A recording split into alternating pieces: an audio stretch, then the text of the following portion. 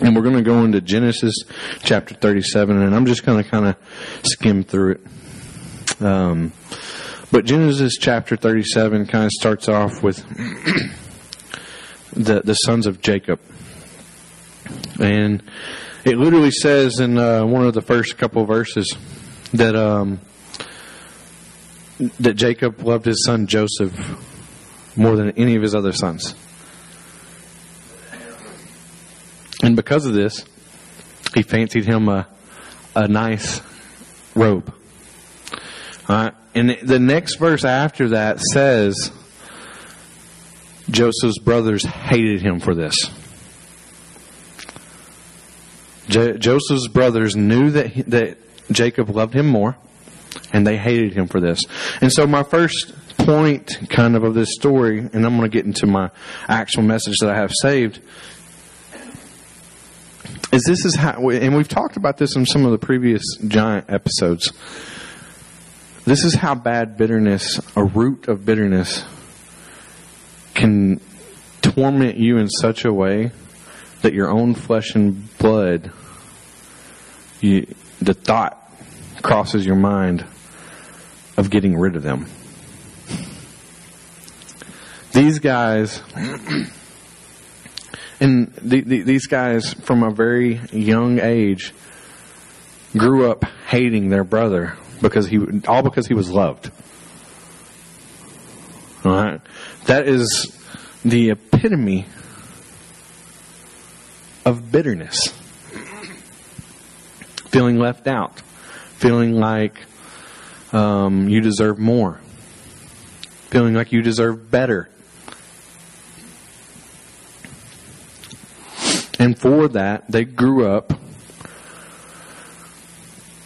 holding on to a bitter spirit towards their brother that one day, when they saw him from a distance, they said, "Oh, here comes the dreamer."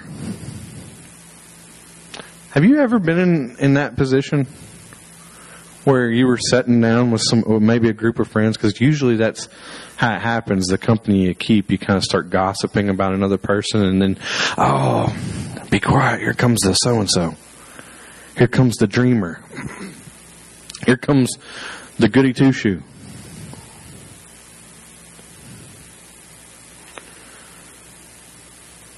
I'll tell you a little quick story about me and my brother.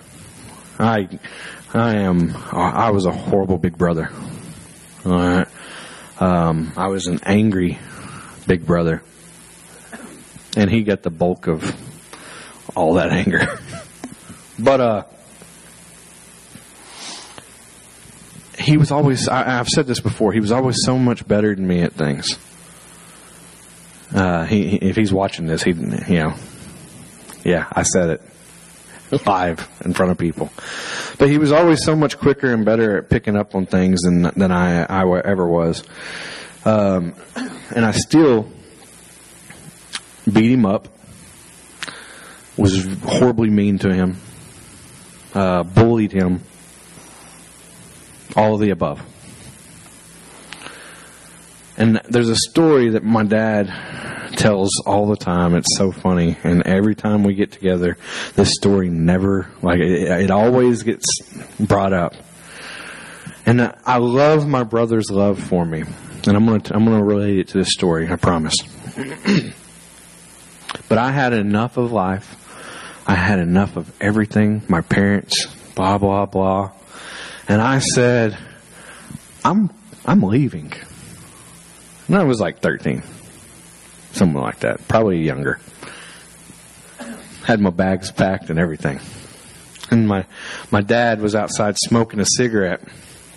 Right outside of our front door. As soon as you walked out to the front door, there was a wall. And that wall was our room. Right? We stayed in one room. And he was outside smoking a cigarette, and the walls were so thin that he could hear the whole conversation. And here's my brother's conversation. Or here's me. I'm leaving. I'm getting out of here. And my poor brother, full of love, but always better at me. better at things than I was. The guy that I always beat up, and the guy that had vision and wanted more out of life and just had love. Here he was sitting there going, well, Justin, what are you going to do? You know, with the kind of tear, you know, kind of whine in his voice, like, you can't leave me. You know, and here he is saying, well, where are you going to go? What are you going to do? How are you going to survive? I didn't care. And I didn't see it at this time, that how much my brother loved me. Because most of the time I just saw him as the dreamer. As the person that was better at things. So here is Joseph's brothers. And I want to tell you the little story of them going, of him going to find his brothers right before this terrible act that they do to him. He's going out looking for his brothers. He didn't give his dad any lip. His dad said, go find your brothers. And he went, yeah, okay. Why? He loved his brothers so much. Didn't matter how bad they treated him. As a side note, bitterness can cause you to do bad things. So the first thought, they said, oh, look, here comes the dreamer. And like I said, anybody following, this is Genesis 37. You can read the whole chapter. All right, it's in there, I promise. They said, oh, look, here comes the dreamer. Let's kill him. This is his brothers.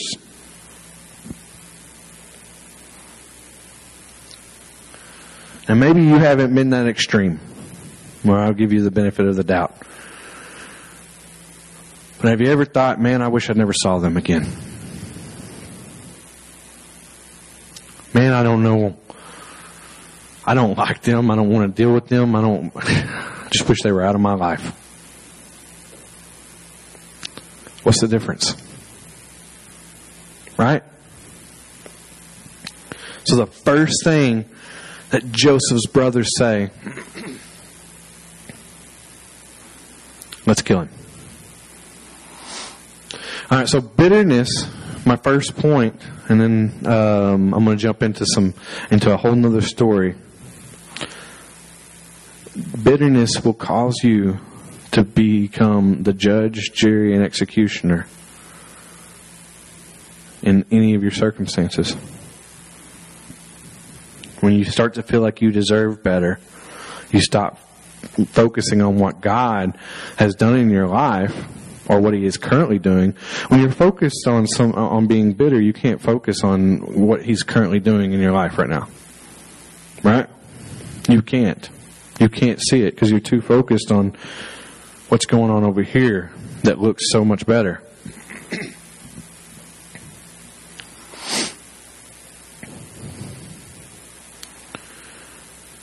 If Joseph's brothers would have just looked at God, the whole thing might have been a little bit different. But nothing can stop God's plan. And that's why at the very end of it, there's something radical that happens. And I'm going to get to that. Let me get to this next part. All right. So, now we're going to go to Ruth chapter 1. Verses 12 and 13.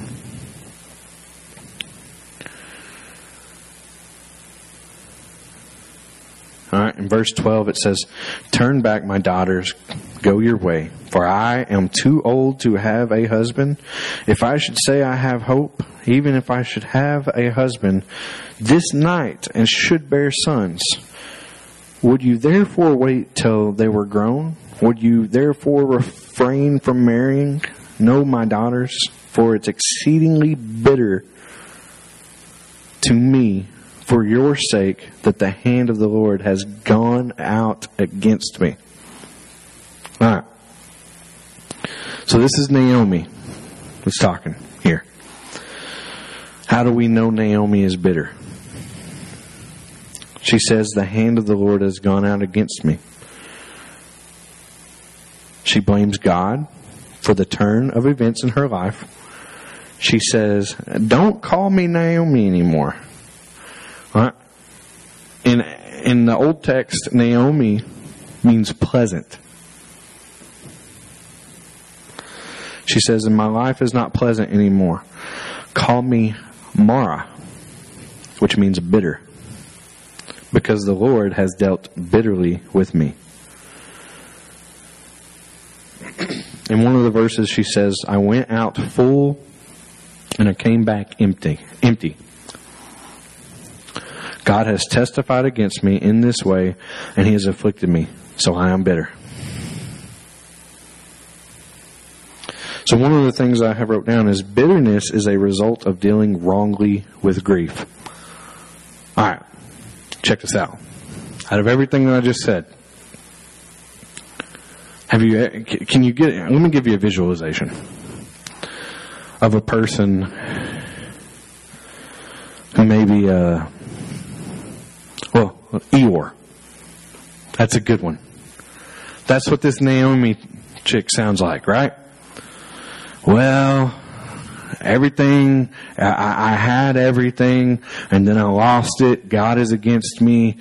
Things just aren't ever going to look any better. I can't see anything. Have you ever seen a person or been a person like that? Where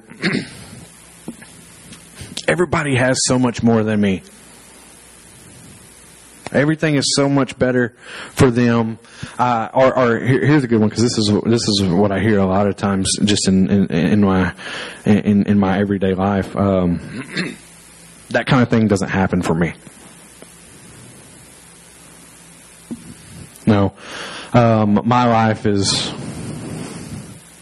doesn't look like that. We don't get things like that in my family. Eeyore. All right.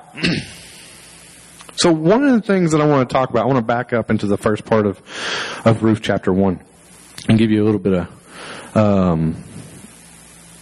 bit of insight. So Ruth, a short story. Or Naomi, she loses her husband.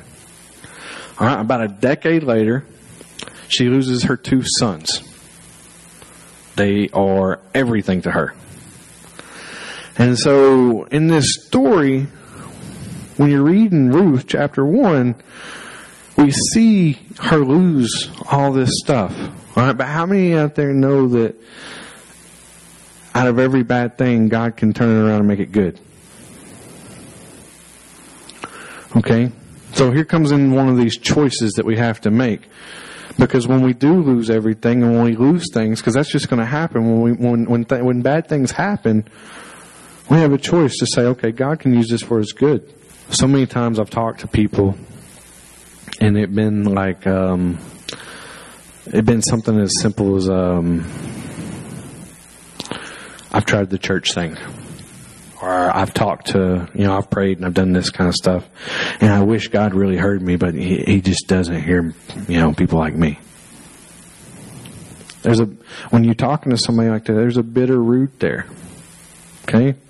They've been offended and they don't think that they're worthy because of it.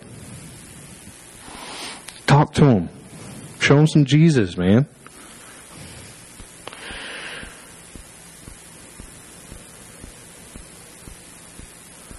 Let me see. A bitter spirit left unchecked may well lead to thoughts of suicide. Here's one of the bad things, like horrible things. Job had to deal with this in chapter 3, verse 20. He questions God. Why does God leave us alive? To suffer in our bitterness.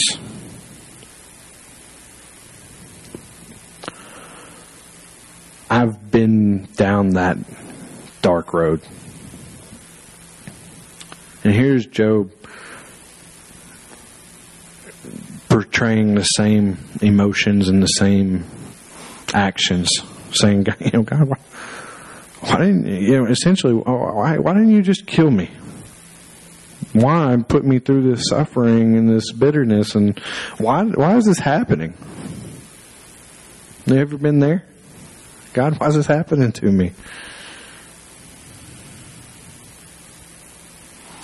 All right, let me jump down.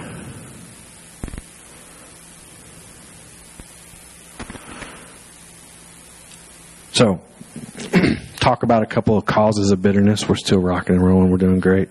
All right, Facebook Live, just hang with me. It wasn't my fault, so it must be God's.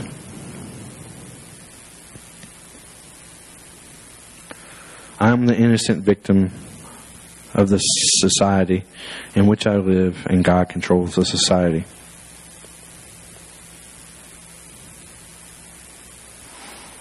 You hear people talk like that all the time. There's problems with that language. So, 3 points on that. The causes of bitterness, there's 3 things the enemy likes to do. He likes to teach you how to shift the blame. All right? And not be your fault or anybody else, or like anybody that's on board with you's fault. But it's somebody else's fault. It's God's fault. It's my boss's fault. It's this, and that. I'm not that type of person, so it can't happen to me. So the enemy likes to let you linger in your own conscience thinking, it's not my fault. It's totally somebody else. Another thing the enemy likes to get you to do is to ease the pain. Whether you're taking pills, alcohol, you name it, insert anything, to try and take away that offense that happened to you. And another thing the enemy likes to do is he likes to tell you that you can get even. You can become like Joseph's brothers. You can become the judge, jury, and executioner. Strike back. Get even with God and even with that man or woman. It'll make you feel better. So you think.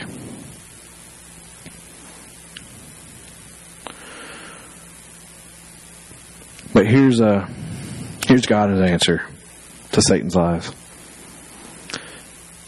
See, sin is responsible for all of life's ills. You name any one thing in your life that you use to justify your bitterness, and I can guarantee 2 conclusions. It never existed before the fall of man, and it will not exist in heaven. Did you catch that? Let me read it again. You name any of the things in your life that you use to justify your bitterness, and I can guarantee you it never existed before the fall of man, and it won't exist in heaven.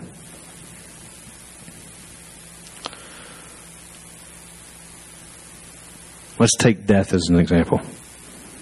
An untimely death. Sometimes people get upset by an untimely death. They get upset at the person, maybe not taking care of themselves, maybe not, et cetera, et cetera.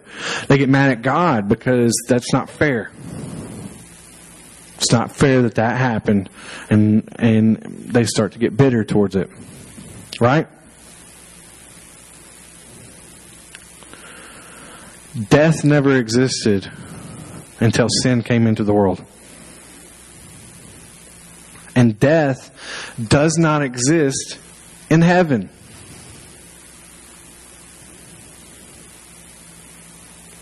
So, anything that you use, this is a perfect point to show you that anything that you use to justify your bitterness, like, that's not fair, it was an untimely death, he had so much life to live, I get it, grief, I get how that feels. But, death did not exist before the fall of man, and death does not exist in heaven. Let's talk about untimely deaths. Jesus. He only made it to 33.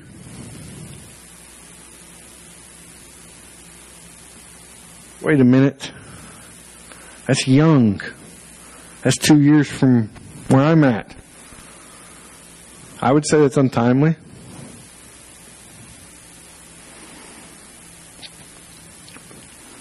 But if death didn't exist before the fall of man and death doesn't exist in heaven, there is no untimely death.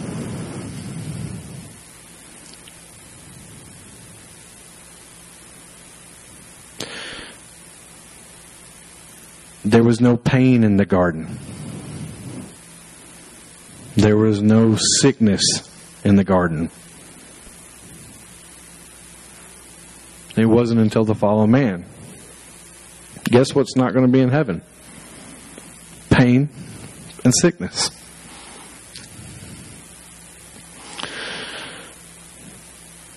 Sin is responsible for all of that, not God. So if you're going to be mad at somebody, be mad at sin, be mad at Satan. That makes way better sense. A lot of times we look at God and we go, why'd you let this happen to me? When the first word should be like, that dadgum devil. You know? I'm trying to make it funny. I'm not very good at it. I got a dry sense of humor.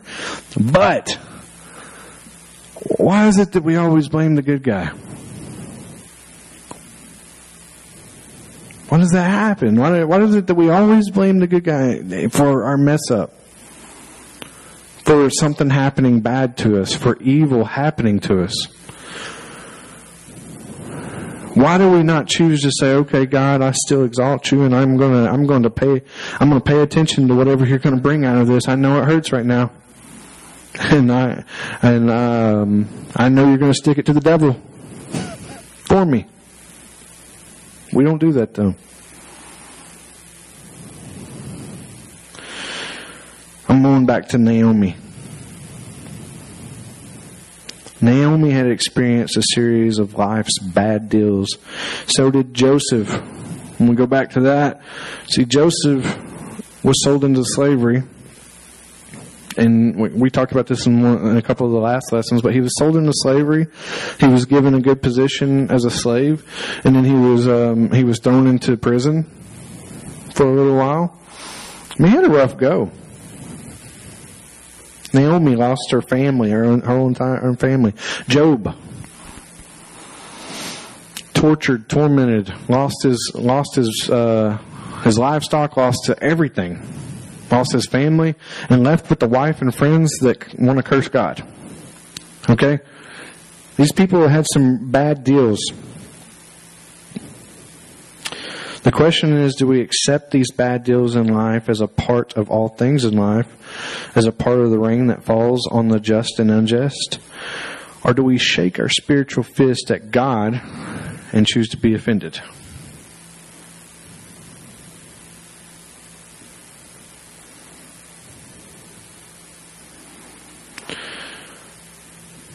Let me read that again. Do we accept things as they are, as we know them, as the truth preaches them? Because I'm reading out of the Bible here. Or do we shake our fist at God and choose to be offended because it should have never happened to me? Think about that. So I'm going to give you some counter attacks on how to take on this giant of bitterness. It's really, because it's really a bad giant. I don't know if I brought this out to you guys yet, if you haven't caught it in the message yet, but this is a really, really nasty guy. Anything that can make you want to kill your brother. Let's go back to Cain and Abel. Bitter because God chose him in that instant. What he had wasn't good enough. You see that language that I'm talking with right now? So there's a cure for things. See, Cain could have simply said, "Okay, I messed up. I didn't give my best." But instead, he went to that meeting with God with less than best, right? Knowing he should bring his best. And when God said that's not your best, then immediately mad. Yes, it is. I'm Cain. You can just imagine that. I'm giving you an example of somebody that you've either been or you know. Think about that. Man, that's rough. But, and then what does he do? He goes out and he kills his brother. That's bitterness. And the next time that we see bitterness, really soon after that in Genesis 37, Joseph, his brother's first thought was to kill him. Luckily, he had one brother that said, you know what? Maybe we shouldn't kill him. And it kind of deviated away from plan. Still got sold to Egypt. But bitterness is bad. This is a bad giant that we're facing. But what I'm about to get into is our God is bigger than that. So much bigger. So, the first step in curing a bitter spirit is taking another look at God. Okay? When you have a bitter spirit and when you're bitter towards things and you look at something, you don't look at it with love. You don't look at it like you should be looking at it, like God looks at you. Right? So take another look at God. See, this is what Job had to do. God said, Job, sit down for a spell and take a look at who I am. Were you there when I created the heavens? Were you there when I created the earth? Job, let me tell you about who I am. Job, I am not like you. Because you think about that. You go to your Bible and you look at Genesis 1 and you look at what God created. Is your language matching up with what we know about God? Does that sound like God? Does that sound like... Because who's been... Think about it internally. Who here has been a Job and questioned God and said, God, why has this happened to me? What's going on? This isn't right. Why didn't you just kill me? Why are you doing this to me? And God says, Job, I need you to sit down. I need you to really think about what you're saying about me. Does it match who I am? Does your words match who God is? That's a big thing. So take another look at God. We learn from Job here. We learn from God here that God sits down with Job and says, hey, look at who I am. Were you there? That's what he's saying when he's saying, were you there when I created the heavens? Okay, look, I did that. Does it sound like me that I would put you through this? That I would be the one that killed your kids? That I would be the one that put boils on you? I didn't inflict pain on you, God said. Satan did. I allowed him to, but not because I was angry, but because I love you and I trusted you. And because I wanted you to know who I really am. See, sometimes God allows things to happen to us because we have to know Him. Because otherwise, we don't want to get to know Him. If everything is going good, we don't have a need to know Him.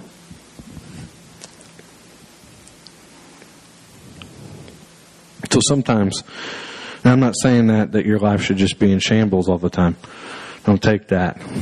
Don't take that and run with it. I'm saying sometimes God allows things to happen.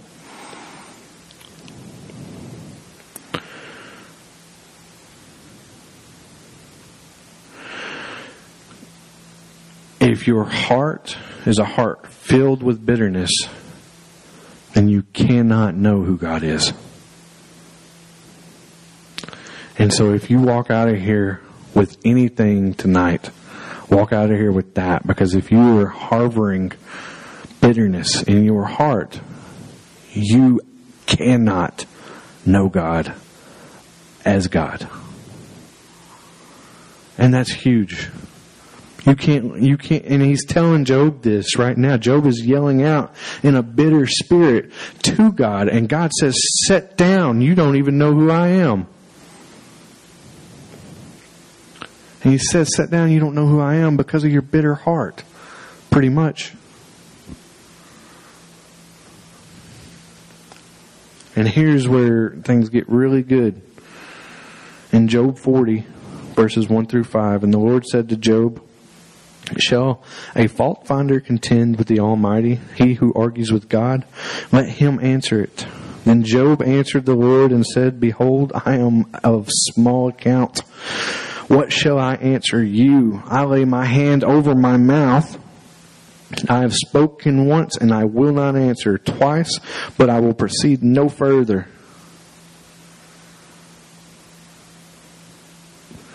Well, once you realize you have a bitter spirit,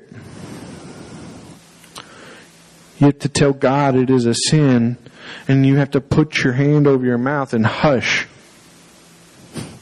and listen to what God tells you. Because if you are a bitter spirit and you're constantly talking and complaining to God, you have no reason whatsoever, no way whatsoever to hear God tell you how much He loves you. Do you ever have that kind of person in your life that is just constantly always trying to tell you they love you, but you still beat them up? You still pick on them, you still bully them, but they still come running to you? Not once. It takes getting rid of the bitter spirit for you to see that somebody truly loves you and who they really, really are. Ephesians 4, verses 31, let all, and I'm equipping you, I'm helping you get equipped, okay? The Bible is equipping you, alright, so we're reading out of this, but I'm here tonight and I'm helping you get equipped. I'm going to read some scripture that tells you about bitterness and what to do. Ephesians 4:31 says, let all bitterness and wrath and anger and clamor and slander be put away from you along with all malice. Be kind to one another, tender-hearted, forgiving one another, as God in Christ forgave you.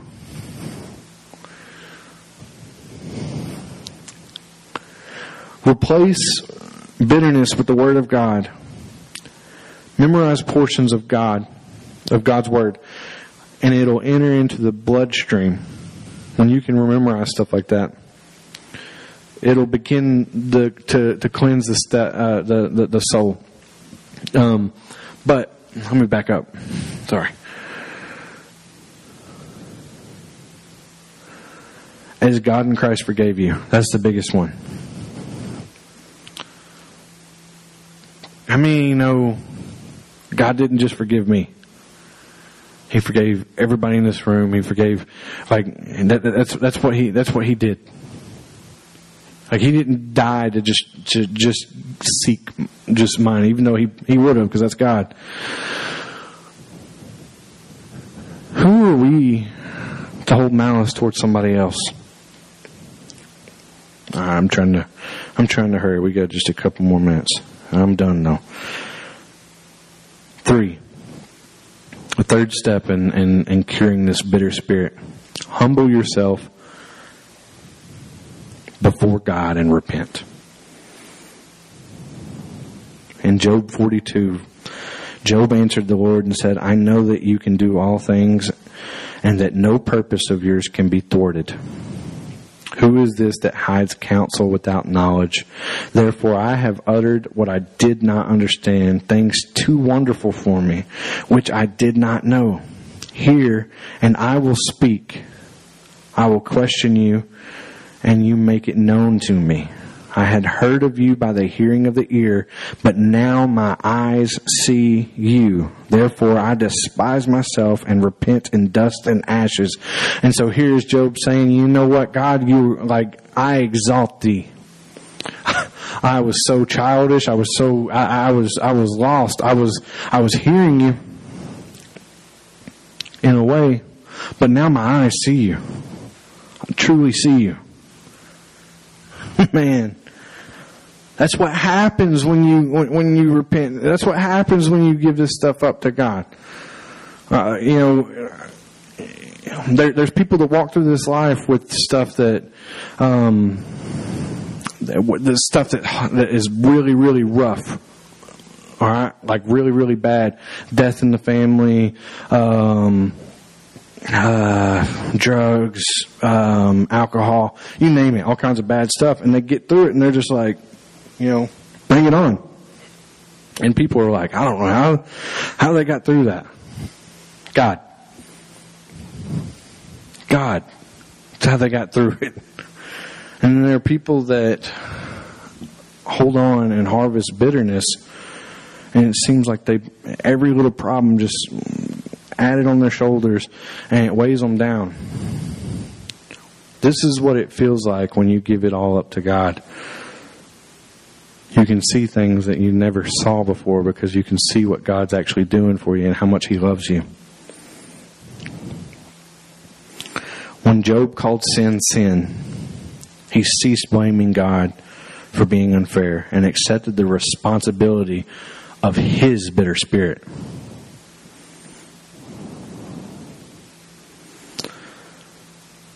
This is a saying that I wrote down. The great physician began to release him from the hospital ward of bondage to circumstance. That's pretty good. Guy's smart, whoever wrote that. It's not me. Bury yourself and concern yourself with other people. Job 42:10, and the Lord restored the fortunes of Job. All right, this is one of the biggest things. God restored the fortunes of Job. He restored everything that he lost. And here's a big thing, and this is going to help with bitterness. When Job started praying for his friends, God restored 2 times more.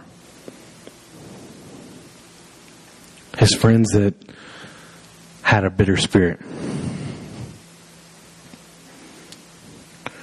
When Job was able to lose his self-pity and began praying for the ones... Remember when I said just a while ago that it's contagious when you start getting into that complaining spirit? I say a lot of times I don't think we look at Job's friends like that. Why were Job's friends cutting his God down?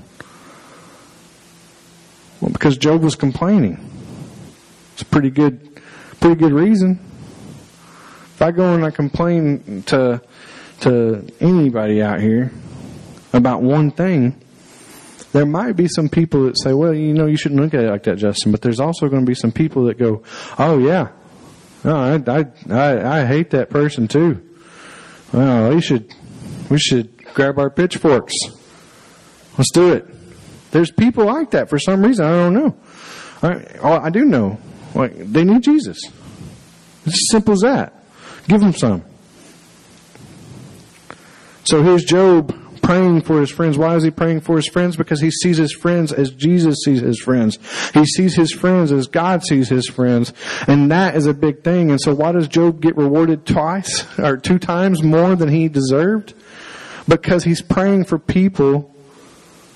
He's seeing things. He gets it. God says, oh yeah, here's more. You got it, man. That's so awesome to me, and it's a great lesson. Allow yourself to become vulnerable and accept the love of others. Let's go back to Ruth, and this is it.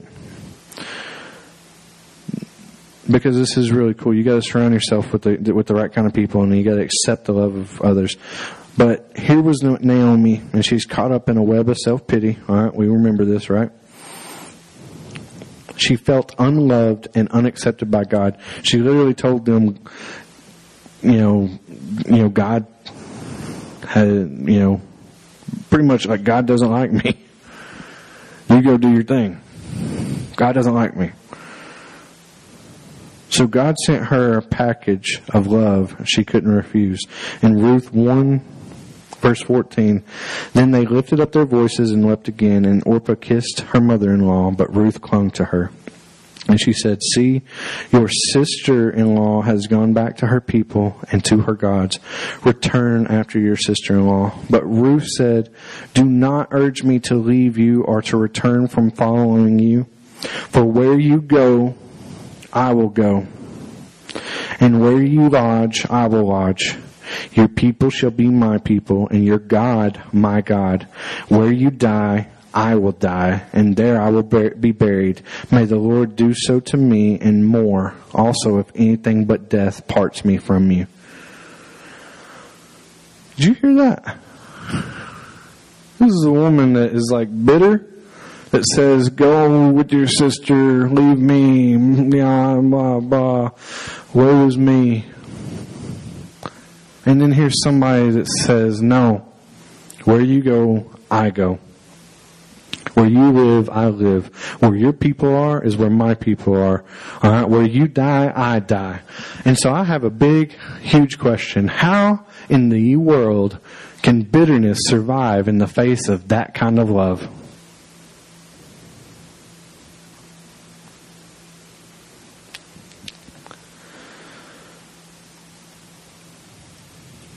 Here's two things to consider in closing, because Ruth's response to Naomi is a big thing. It's a big response. All right?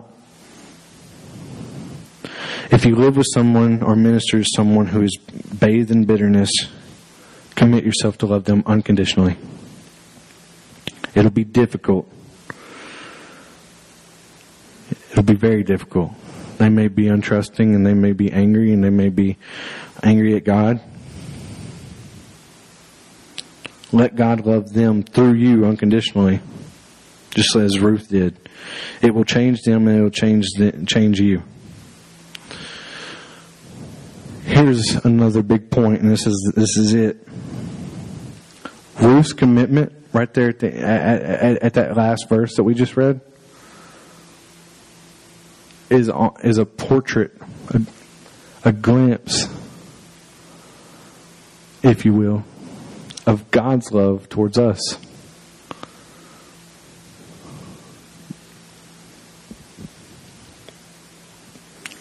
God's commitment to us.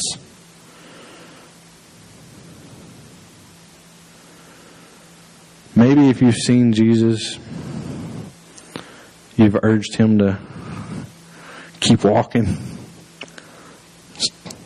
Maybe if you've had a Jesus encounter and you kind of fought back. But I want you to know, God wants you to have His Spirit. God wants you to know that where you go, He will go. Okay? God wants you to know that where your people are is where His people are. Okay? God wants you to know that when this earthly body passes, that God wants to be there with you. God wants you to know that He loves you unconditionally. And He is running after you. All right? Whether you want Him to or not. So,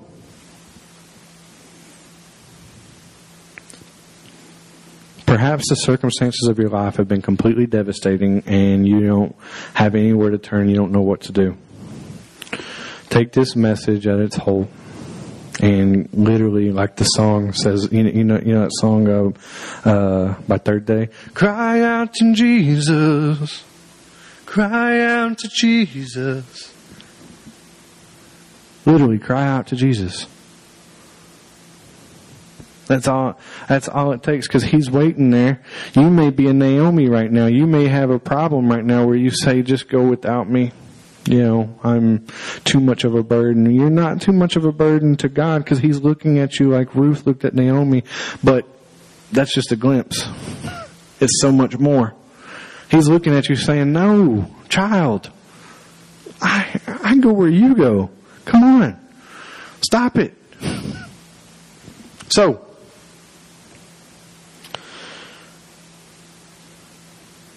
my last thing we're going to do is we're going to pray.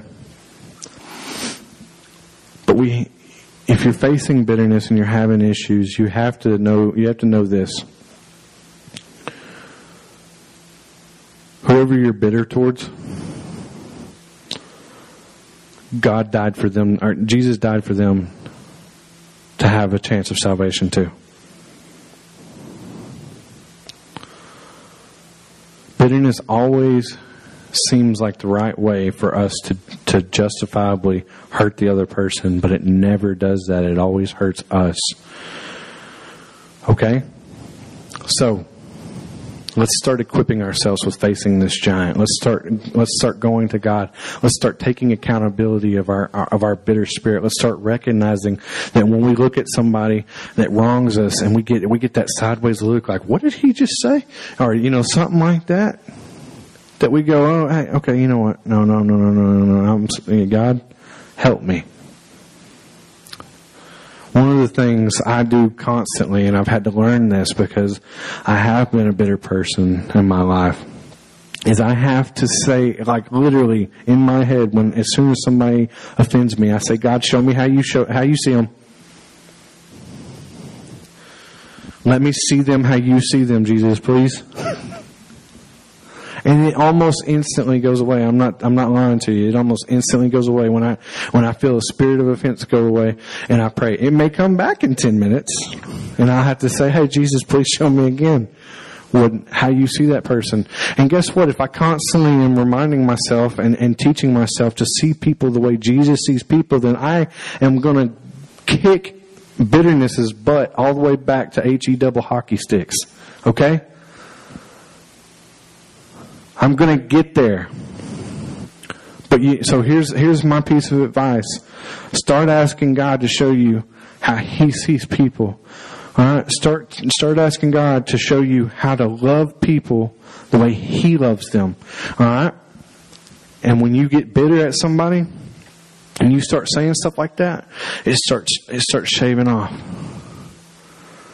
You stop worrying about what people did to you or what you think people did to you. Because you've got to understand another thing that we already talked about is that God can turn anything into His good. All right, so right now we're going to pray. And God, we just ask you to keep circumcising our heart. Okay, to keep shaving off those bad things from our heart, that no root of bitterness or evil, anything, be harbored in our heart. All right, God, we ask you to take that away right now in the name of Jesus. Okay, God, we ask you to show us. Okay, if somebody right here, right now on Facebook Live or in this room is harboring bitterness in their heart, we ask you to show that person right now in the name of Jesus how you see that person, how you saw that offense, and how you can use it for your glory. God, just as you did with Job, just as you did with with other people in the Bible, but just as you did with Job when he was crying out, God, there's somebody right now that's crying out to you, and they're asking for you to sit down with them and say, hey, this is me. So God, do that in the name of Jesus. God, we ask that any other attacks or any attacks on health be sent back to hell in the name of Jesus. That they be bound and sent back to Satan, and he go and every demon and every sickness flee right now in the name of Jesus. And we thank you so much for everything that you're doing. God, we ask you to replace this heart of bitterness that has taken root, that it be gone and be replaced with a heart of gratefulness towards every single person, towards everything that you've put in our life. And we just thank you so much, God. And we say this in Jesus' mighty name. Amen. Y'all have a blessed day.